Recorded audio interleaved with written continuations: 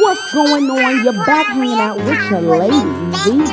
Vet in the flesh on Step into Paradise Radio. If this is your first time hanging out with your lady, V, what's going on? Welcome to the show. Step on in the building because we got some news that you can use. We give practical wisdom so that you may elevate your conscious mind. Because once you know better, you start to live better. Holla at your girl. To all my day one supporters, I love you. Yes, I do. You know how I do it. I love to sprinkle my love and honey. So welcome to everybody. Today is going to be a great special show, honey. We're hanging out with our phenomenal Dr. Tim Jordan out of St. Louis, Missouri. Author, doctor, he is all around the American guy, and I'm so excited to talk with him today. We're going to be talking about his new book, She Leads. It's a practical guide for raising girls who advocate, influence, and lead. So I just want you guys to stay plugged in all the way to the end while we get some good news to use by our very own Dr. Tim Jordan. I'm Tim Jordan. I live in St. Louis, and I have a kind of a funny background. I'm a pediatrician by my original training, but I did a 2-year fellowship in something called developmental and behavioral pediatrics. So after doing medicine for about 3 years, I stopped doing that. And I've been counseling kids for 30 years ever since. In the last about 15-ish years, I only work with girls. I counsel girls, mostly middle school, high school, and college in an office a couple days a week. And my wife and I, for 30 years now, have been running weekend retreats, personal growth in nature, and summer camps for girls. I do some school programs. I travel a lot and give talks. I've got a podcast of my own. I've got a blog. I do a lot of writing. But my favorite thing to do, my favorite place to be, is sitting in a circle on the floor with a group of girls talking about life. I just did that last weekend with 22 middle school girls. When girls tell me about something that's some adversity they've gone through, we talk about how they don't have control over what happens, but they do have control over what they make of it. They're in charge of their story. So I'll ask them, because of what happened, what does that mean about you? Right. And then I always tell them that's a trick question, because the answer is whatever you let it mean. Whatever you let it mean. Right. You are definitely in charge of that. You're in charge of your story and what you make of experiences. So that's, girls just need that kind of awareness and they just need some help in doing that. Yes, so you wrote a book called She Leads, a practical guide for raising girls who advocate, influence, and lead. Could you tell us a little bit more about the book? I realize that we've been talking for 40 or 50 years about empowering girls and empowering women and all that kind of thing, but there really isn't much information out there about, well, how do you parent girls to that end? What do you do as a parent to allow them to keep their power and to become, and a leader doesn't necessarily have to be Kamala Harris or President of the United States. It might just be a leader in your life, creating the life that you want, being in charge of yourself, being in charge of your emotions, being in charge of your self-talk. It's about making sure that you are getting what you want. And so that's why I wrote the book. I wanted to make sure parents had kind of a blueprint, if you will, about this is some things you can do to make sure your daughters end up growing up into a very empowered woman. A lot of the girls who I see who are young, like your 7-year-old daughter might be an example, or it could be a 5-year-old or a 12-year-old. A lot of them have what I call rough edges. They're powerful, independent-minded, strong-minded little girls or young girls, but it comes across sometimes as a lot, and so they get labeled and diagnosed as things like bossy or oppositional defiant disorder, or the B word. I don't want to say it on the radio. Or the B word. They get labeled. I saw a girl one time. She was having some struggles, and she recalled when she was in the 3rd grade, she was a powerful little creature. When she was in 3rd grade, she went to the parent-teacher conference with her mom, and she sat in the back of the classroom, but she could kind of overhear her mom and her teacher talking. And the teacher told her mom that her daughter was bossy, and she was, if she didn't change her ways, she was never going to have friends. And this little girl heard all that, and she took it to heart. And so she shut down. She started hiding her light because she was so afraid of making people upset, making people mad. Of course, she wanted friends. So now I'm seeing her as a high school student who is not asking for what she wants and who is not advocating for herself. And the seed started as a little girl because she was mislabeled and judged. A lot of those kids end up doing things. I have one of my very best camp counselors who's now a 25-year-old woman. I saw her when she was in about 6th or 7th grade because she got kicked out of her school for nothing big. But she was just so powerful. They didn't know what to do with her. And she told me one time, she said, when I was in like early middle school, like in 6th grade, if all the kids came to school wearing like a certain brand, like Lululemon, I don't know, whatever brand it was, she said, I would make fun of it. And I would wear something totally different because I wanted to set the trends. And so if I did that, the other girls would start to dress like I did. And that's how her power looked when she was in 6th grade. Now, that's not a great way to use your power. But when you don't give these girls places to have that power and to be a leader and to step it up, oftentimes it looks like mischief. So we've got to do a better job of identifying those girls and helping them channel all that energy and that power. What gives them anxiety and stress and depression right today? Well, let me mention, there's a lot of things. Let me mention 2. And I'm going to put COVID aside. That's added to it. Right. There was more anxiety. There was more anxiety in girls before COVID. They go inside their head and they start to ask themselves questions like, why is my friend group not calling me?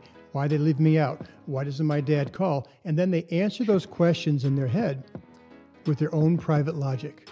And they'll say things to themselves like, maybe it's because I'm not good enough. Maybe I'm not pretty enough. Maybe there's something wrong with me. Maybe I'm annoying. Maybe I'm a weird kid. Maybe I'm never going to fit. And it's those thoughts in their head that end up becoming beliefs. Because if you walk into a social situation, for instance, and your belief system is, I'm not very good, I'm not good enough, I'm not pretty enough, I'm weird, I'm annoying, people aren't going to like me, then you talk and you act a lot different, and you're probably going to recreate more of that. And therefore, those thoughts become solid beliefs. And then those beliefs will follow you all the way through high school, through college and beyond, unless you take some time, like you said, to reframe. So I think those girls need some help. I ask girls all the time, because of what happened, what are you saying to yourself? And then we kind of explore that. Is that the truth? That you're not good enough, you're not pretty enough, you're annoying?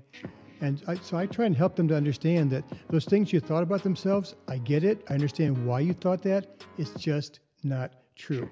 And so some of their work is going to be to do some thinking, some journaling, having some discussions about what they want to take from those situations that's more healthy. Of that, you're in charge of your story and what you make of experiences. So that's, girls just need that kind of awareness and they just need some help in doing that. But it's one of my favorite quotes, and it goes like this. And once the storm is over, you won't remember how you made it through, how you managed to survive. But one thing is certain. When you come out of the storm, you won't be the same person who walked in. That's what this storm is all about. There's so many ways today for girls to be busy and distracted. And nobody wants to think about or feel some of the things you go through day by day with school and friends and teachers and life. And so it's easy to kind of just push things down. Push feelings down, not go there, distract yourself. But those feelings and thoughts are still there, and they're building up to the point where now it becomes a lot, and then they get on overload, and then it's got to go someplace, so it leaks out as symptoms.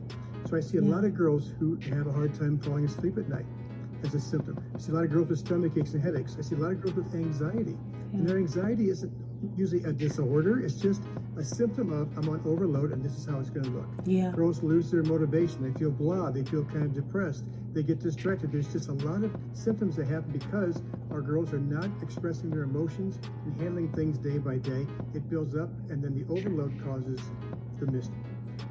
Oh, wow. Tell me about it. I mean, the overloading part.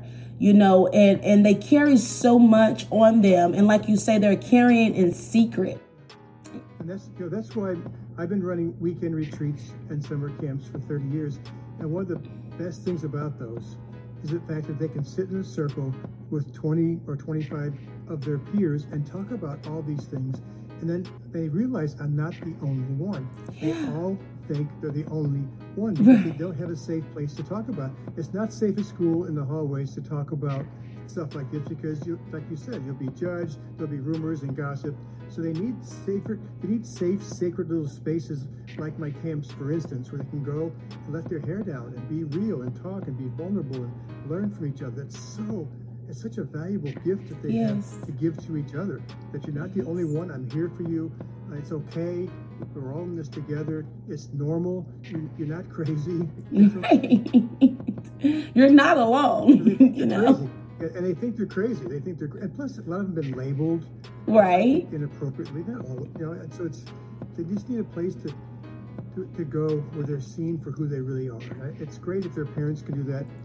It's great if their siblings. It's great if their family can. But sometimes they can't get that from their family because their families are struggling in their own ways. So yes. It's nice to have some place in the world. There's a lot of good research that shows, resilience research that shows that kids who come from tough environments, that the most important factor for them making it through and coming out on the other side is having somebody there for them. Yes. Somebody who took them under their wing, loved them for who they were, supported them. And it's not always their parents. Sometimes it's a grandparent, an aunt, an uncle. It could be a teacher or a coach, or maybe like one of our camp counselors, somebody who was there and saw them for who they were, loved them for who they were, so they knew they had somebody in their corner. Oh, wow. Oh, yes. And I think that's all it takes, somebody to be in their corner. I tell girls a lot in my practice, in my camps, my retreats. I tell them an old Aesop's fable about this fox walking down the road. So this fox is walking down the road, and he's hungry.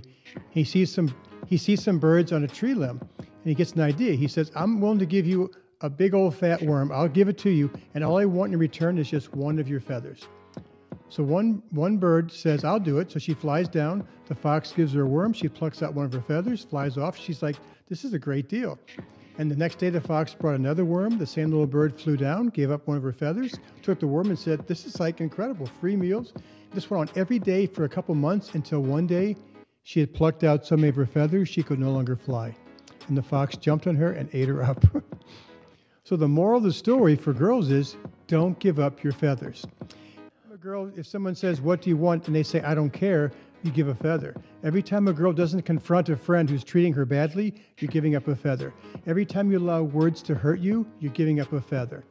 Every time you make a decision based upon not making people mad or not wanting to disappoint people, as opposed to what's good for you, you're giving up a feather. And over time, if you give up enough feathers, enough power, if you will, you start losing your confidence. You start losing who you are.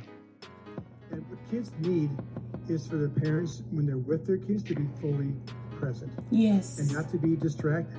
And we can be distracted with our phones as much or more than any teenage girl.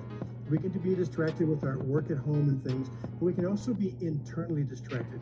Yes. Because if we're anxious, or we're upset, or we're struggling, or we're scared about our job, and sometimes that pulls us, we're not there. We're there, but we're not there. So I would do the best you can that when you're with your kids, put the phones away, everybody, sit at the dinner table and talk and be fully present. Thank you so much, Dr. Jordan, for just, giving us some real valuable tools to do. How can everyone reach you and join one of your retreats? If you're even accepting it, how can we reach you?